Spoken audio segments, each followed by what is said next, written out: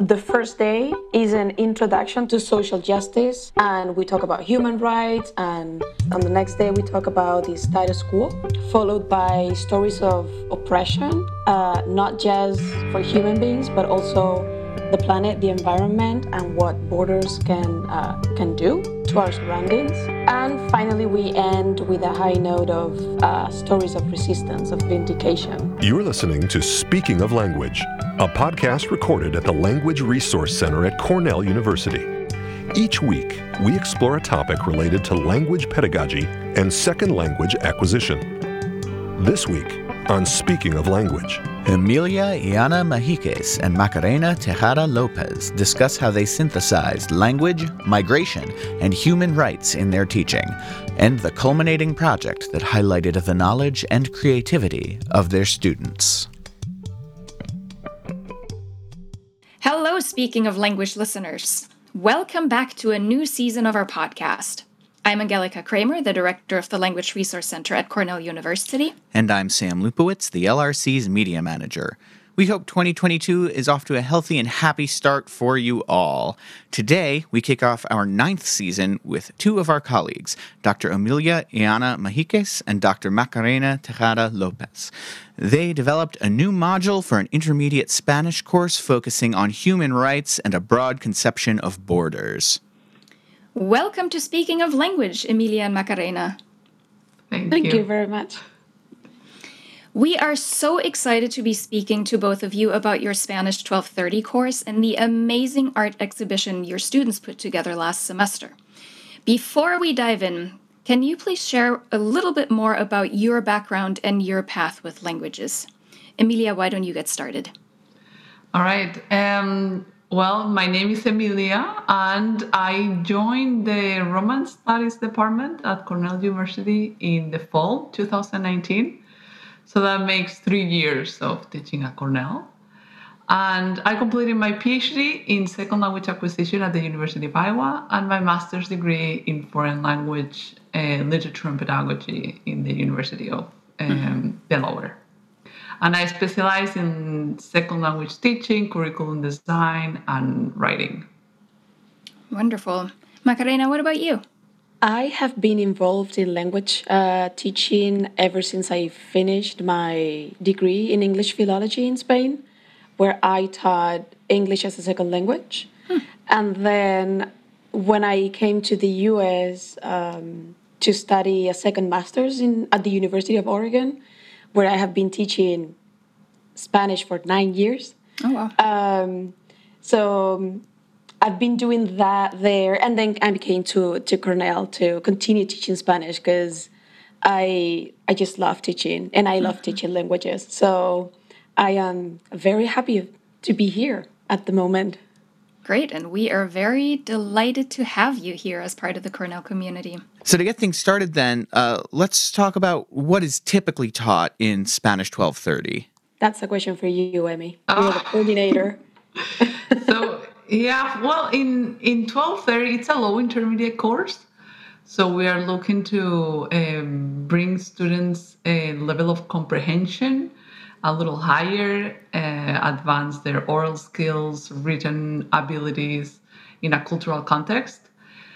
We do that through review of the grammatical structures because we consolidate those. And then we also engage students in analysis of text, shorts, movies, and we also develop some writing and reading activities.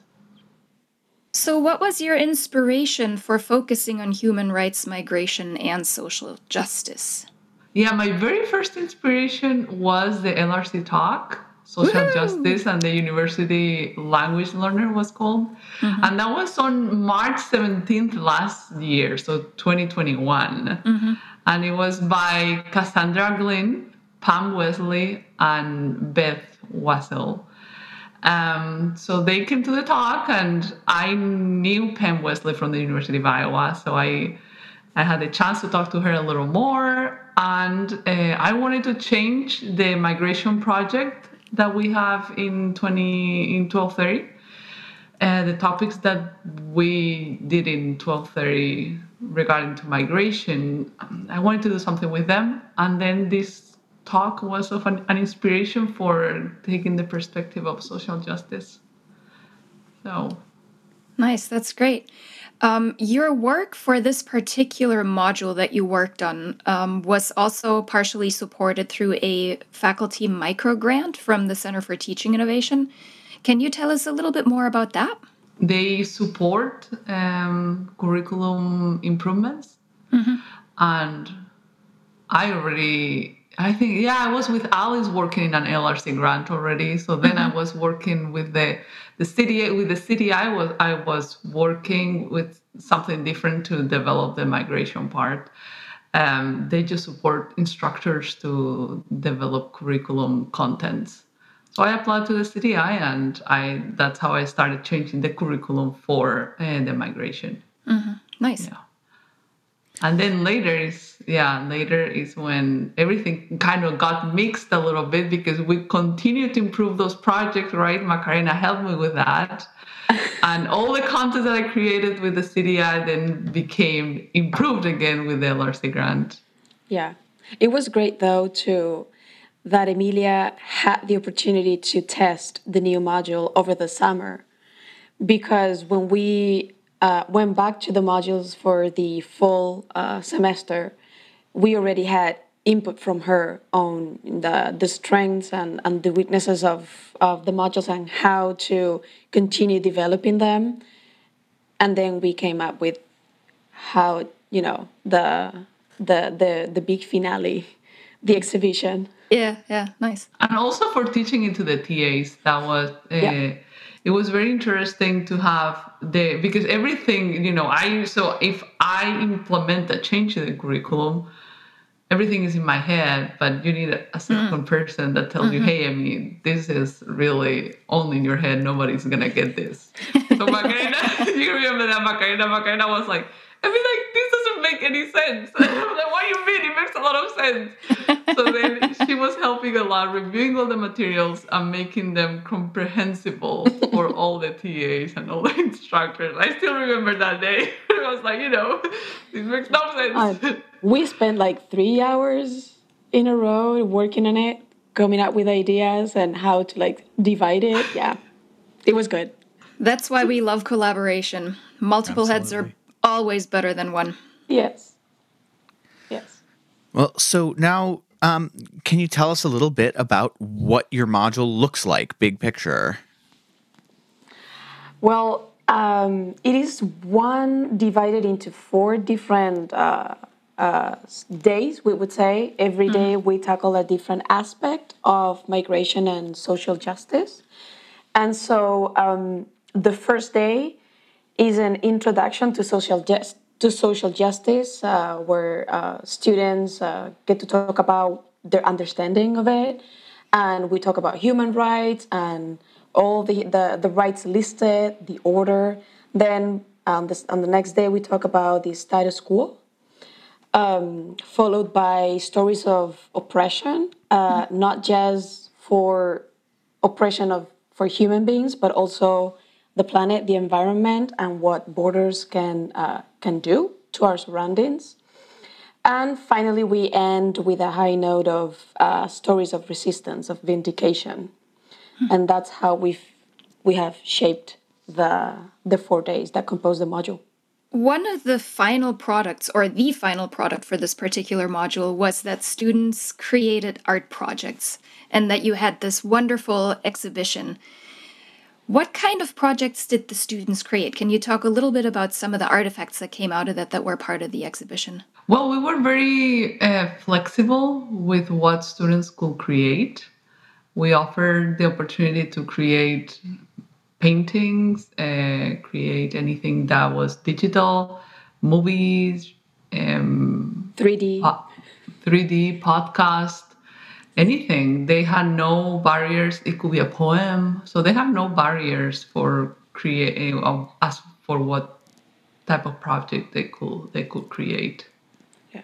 And I think that we had a sample of everything that we thought possible, because we did have poems and a podcast and videos and posters and protest signs and yeah. We have websites too. It was, Yes. yeah.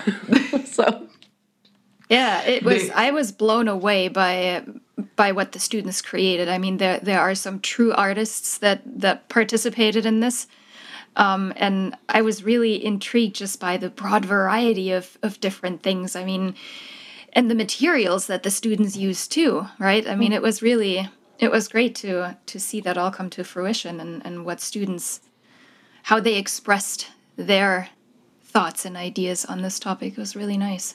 yeah, I got the question of whether we were whether my colleague Macarena was an artist or whether Aha! we were. Take that, yeah. And I said, well, I don't know. She does some art here and there. Or whether we were collaborating with the art department. And they said, no, this is really all the students Yeah. who were able to create all this. yes, and I have to add that also thanks to the funds from the LRC grant, we were able to provide students with materials and we were able to pay for the printing services so that they really only had to worry about what they wanted to create without thinking, the money that they had to Yeah. spend to create it. So that was a big help. Yeah. Nice. So tell me some more then. What was the students' reaction to the modules and to the project? Well, I think that migration and social justice can always be controversial topics that raise all types of feelings and emotions and responses in the classroom. What Amy had tested the modules over the summer, so I think that she could basically have an idea of what could be expected. But for the rest of us, we were just hoping that the students would not feel intimidated by the topics and the questions, and to just simply, create conversations in the classroom. In my experience, my students, I was delighted with how involved they became with all the materials and how open they were, sharing their experiences and their stories and their concerns. So I have a very positive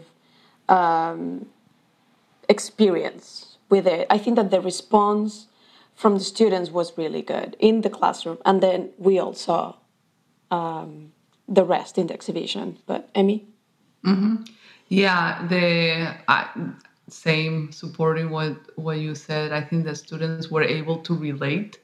I think one of the goals of this of changing the migration content that we had in the curriculum already was to make it more relatable. So not only focusing on the Mexico border, but also focusing on what is migrating, what is moving. Um, what does it mean to feel constrained? Are you constrained? Are we constrained? So like it was more, we really approached the topic from many perspectives, and students felt very relatable. And of course, the times we're living now, right now, we all are seeing borders everywhere all the time and talking about them, right? So it was, I think it was so relatable to them that they could get engaged in the content. Yeah. And I think how the students engaged with the topic and their expression in the artifacts that they created really speaks to your ability to create a positive and inclusive classroom atmosphere, right? Because as you said, this can be a really tricky topic, and the fact that students were so open, because I feel some of the artifacts were really deep and showed vulnerability of the students, and I think it's wonderful that they felt safe enough to have that expression, not only for their peers, but also for the entire campus community. Yeah, I gotta say that I always put myself as an example. Like I give my experience as an immigrant here in this country, who has English as a second language with an accent. my own experiences. Also, just to open myself a bit to them so that they also feel welcome to open themselves a bit to the rest of the class and also to me. Because this is not an interrogation. It's not. I'm not throwing questions at them, and I want them to respond and practice Spanish. No, this is a conversation in which I also have to be honest with them. That's wonderful. What feedback did you get about the exhibition from those who attended, or what did you observe about the people who were milling about the exhibition? I think the exhibition was like the culminating thing of like to top it all up, and because they realized what other peers created, and they got surprised with the art of other peers. And then they start saying like, wow, other people went out of the way really, and other people got out of their comfort zone to do amazing things. And the other people will think the same about their own, right? But I think that's when everything became very real for everyone. Yes. I think that the students realized the scope of the project and the art exhibition. And in the feedback that Amy created a worksheet for the students to walk around, analyze, take a look, and also the feedback that they left at the end. And they were not aware, I don't want to be redundant, but that all the students were putting so much effort and were so involved with it. So that they loved, and honestly, some of them also felt intimidated by the skills that all the students had at creating posters and watercolors. I mean, it was great. And they were like, but we're not going to be graded on our creativity skills, right? It's like, I think that all of you have done an incredible job. Yeah. And that should not worry you at all. Yeah, it was very surprising for all of us and for us instructors too, because we were putting together this exhibition, but we had no idea what kind of art they were going to bring. And we were thinking like, oh my, I hope they bring something that can be shown because, Angelica's going to come here. She's going to see all these things. I hope they can see something nice. And in the end, it turned out like they really put effort in them. And on what Macarena was saying, and it is true. We created some activities, right, that students could use for the last day. So they will be seeing the projects, and they will also be guided as for what is the best piece of art that you like the most, or what is a topic that you like, and it was just a bunch of questions and activities. And at the end, they had to reflect about the exhibition itself. And one of the top comments, which I found interesting, was, do not give us more activities. We just want to see the art. They wanted to see the art and start reflecting. They didn't want to be like answering questions. So we probably got that. Yeah. We have to say that oh, sorry, Emmy. No, it was interesting. It was a funny comment because that was to guide them, right? And they were still like, no, we don't want to do more, classroom stuff. We just want to see the art and reflect on it. So. I just wanted to give credit to the location because that was a nightmare to find a good room on campus to showcase all the art. And I think that we found the perfect spot to show all the posters and all the art because it was impressive. I think that everything that day worked so well that and I remember that with so much happiness and joy that can't express it. Yeah. There was a lot of questioning, right, about how this final day was going to end up. And it was surprising. We definitely prepared for it, but it was you always have the question, right? Like, how are things going to turn out? Is it going to rain? How are we going to bring all the projects if it's raining? You know, all these possibilities that you always have to think. Yes. And yeah, but it did turn out well. Yeah. Will this exhibit live beyond just that one day when everything was displayed? What are you doing with all those projects? Did the students all take them back home? Students were encouraged to take them with them, and many students came at the end of the exhibition and took their projects with them. I have kept some in my office. They're decorating my office with the permission of my student. Well, I actually told one of my students, you know, I'm keeping it. Like, I'm keeping this one, and she's like, I'm totally fine with that. And I'm like, good, because this is not a question. This is gonna hang in my office space. So some others, some other students were not interested in collecting them. I still have a bunch of posters in my office. Yeah, I kept some too that are also decorating my office. So That's nice. Yes. And forgive me if I missed it the first time. Did you mention you were talking about the space where you displayed everything? Where was that on campus? Oh my, what's the name of Wheeler that place? Straight Hall. Wheeler Straight Hall. Gotcha. Yes. 600 something, I think it was. Was it the 6th floor? It was a lot of stairs. Yes. Yes. Yes. The elevator only got to the 4th or something like that, and then you have to walk the rest, and with all the projects and the screens and the projectors. So Yeah, not useful. Where can our listeners find out more about this project? Well, it's got some media coverage that we're delighted with. One being this podcast, that so they can learn more about the project by listening to the podcast. CTI also released a chronicle about it, and I have a colleague in California, Riverside. Yes, Riverside. Who's interested in including this exhibition in the next issue of their newsletter that will be released in June, and hopefully we will repeat it again, Emmy. So yeah, that would be great. yes, we're doing it for sure at a small scale where the art component is continuing, and students will. The plan so far is that students will do that, and will bring their art to the classroom.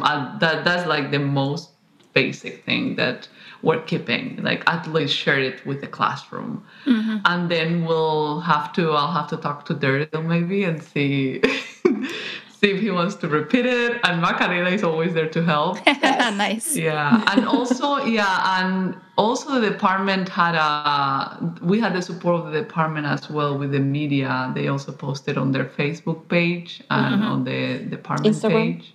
Yep. And then also maybe Macarena and I go for a conference somewhere and talk about it. Oh, there you go. More. Yeah, that would be great. Certainly. Yes, we would love to put something together. Yeah. Because why not use this great outcome as a research or to write a paper? Yeah. Well, and I think anytime you can allow your students to be creative and to do something that's not writing a paper and not interviewing someone, right? It always surprises me how creative students get when you allow them to let those creative juices flow. So I think this was a really wonderful way to re-engage students, especially during the times that we are living through right now. Yes. And the final essay was still there. The final course essay was still there. But instead of talking about, a topic that they have to just talk about the topic or something, they actually had to talk about their process for creating the art and what are you trying to show. And so it was a different kind of writing as well. Yeah, nice. What are your next plans for innovating your curriculum, or are you going to take a little bit of a break now? This semester, I'm going to take a break. Good for you. Because last semester was my first here in Cornell. Yep. And even though it was absolutely rewarding, it was so much work, right? I mean, it was so much work. Yes. And even though I'm not teaching 12:30 this term, I still want to volunteer to help her. But I think that it's always easier to innovate in the curriculum when you're in the position of a coordinator rather than just a lecturer. That I do have ideas for future courses that I may coordinate, but for now, I think that I'm just gonna be a helping hand. And I'll probably be looking for hands. So. There you go. The LRC has a lot of those as well. Yeah, so normally it's what you were mentioning before, collaboration. I know that I'm someone that needs collaboration for almost anything I do, but it's just a different way of working. It comes out totally different. So Yes. yeah, we'll see what. Yeah, You're full of ideas, I mean. You are. The problem is when they are too big, and it's like, ooh, this is too big, yeah, and then it's a lot of work. So, but you just have to find the right people who want to, like Macarena, who they want to support and continue with the project. So, Yes. All right. Well, before we sign off, we like to ask both of you to share a word in a language you speak, love, or are learning or want to learn that makes you giggle. We all need more laughter in our lives. So, Amelia, maybe you can start us out. Yeah, I have thought of one, but now I changed it because I had shared it with Macarena and she didn't want to share it with me. And I said, hey, that's not fair. You're going to tell... No, I shared it with you 30 minutes before the podcast. No, I cannot believe that. I didn't check my phone. So we decided to surprise each other here. So my favorite, a word that I like that makes me laugh is the word, in English, the word bruschetta. Like when you go to a restaurant and ask for how do you call that, bruschetta, right? It's a bruschetta. It's Italian. Exactly. So I said, I want a bruschetta. We were in the restaurant, we were eating, and we said, I want a bruschetta. And then this random American person was sitting with us, right? He said, do you mean bruschetta? Oh my God! I'm the one who's teaching languages here. You mean bruschetta? I'm like, okay. I've always felt like that's one of those words where you really can't win because either you pronounce it the Italian way and you get a funny look from the person who just wants to take your order, or you pronounce it the way all the Americans do and you're like, but I studied languages and I feel terrible about myself. So it's anyway. Macarena, how about you? What's your word? My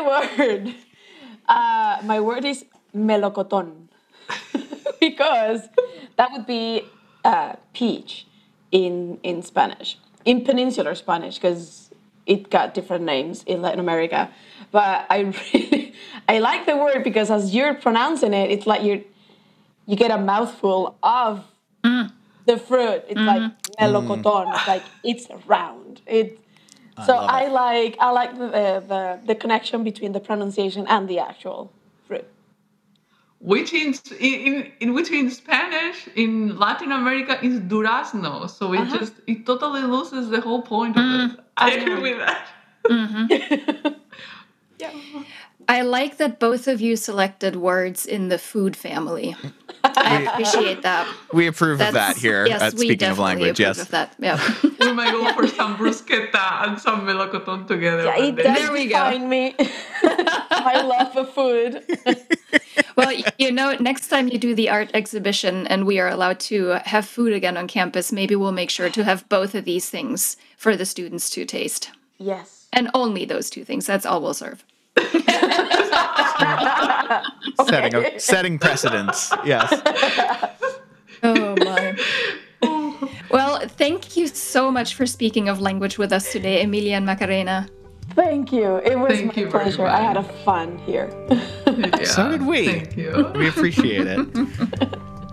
Next week, we'll speak with Michelle Crow, Director of Cornell's English Language Support Office. Until then, Auf Wiederhören! The Language Resource Center is located on the ground floor of Stimson Hall on Cornell's main campus in Ithaca, New York.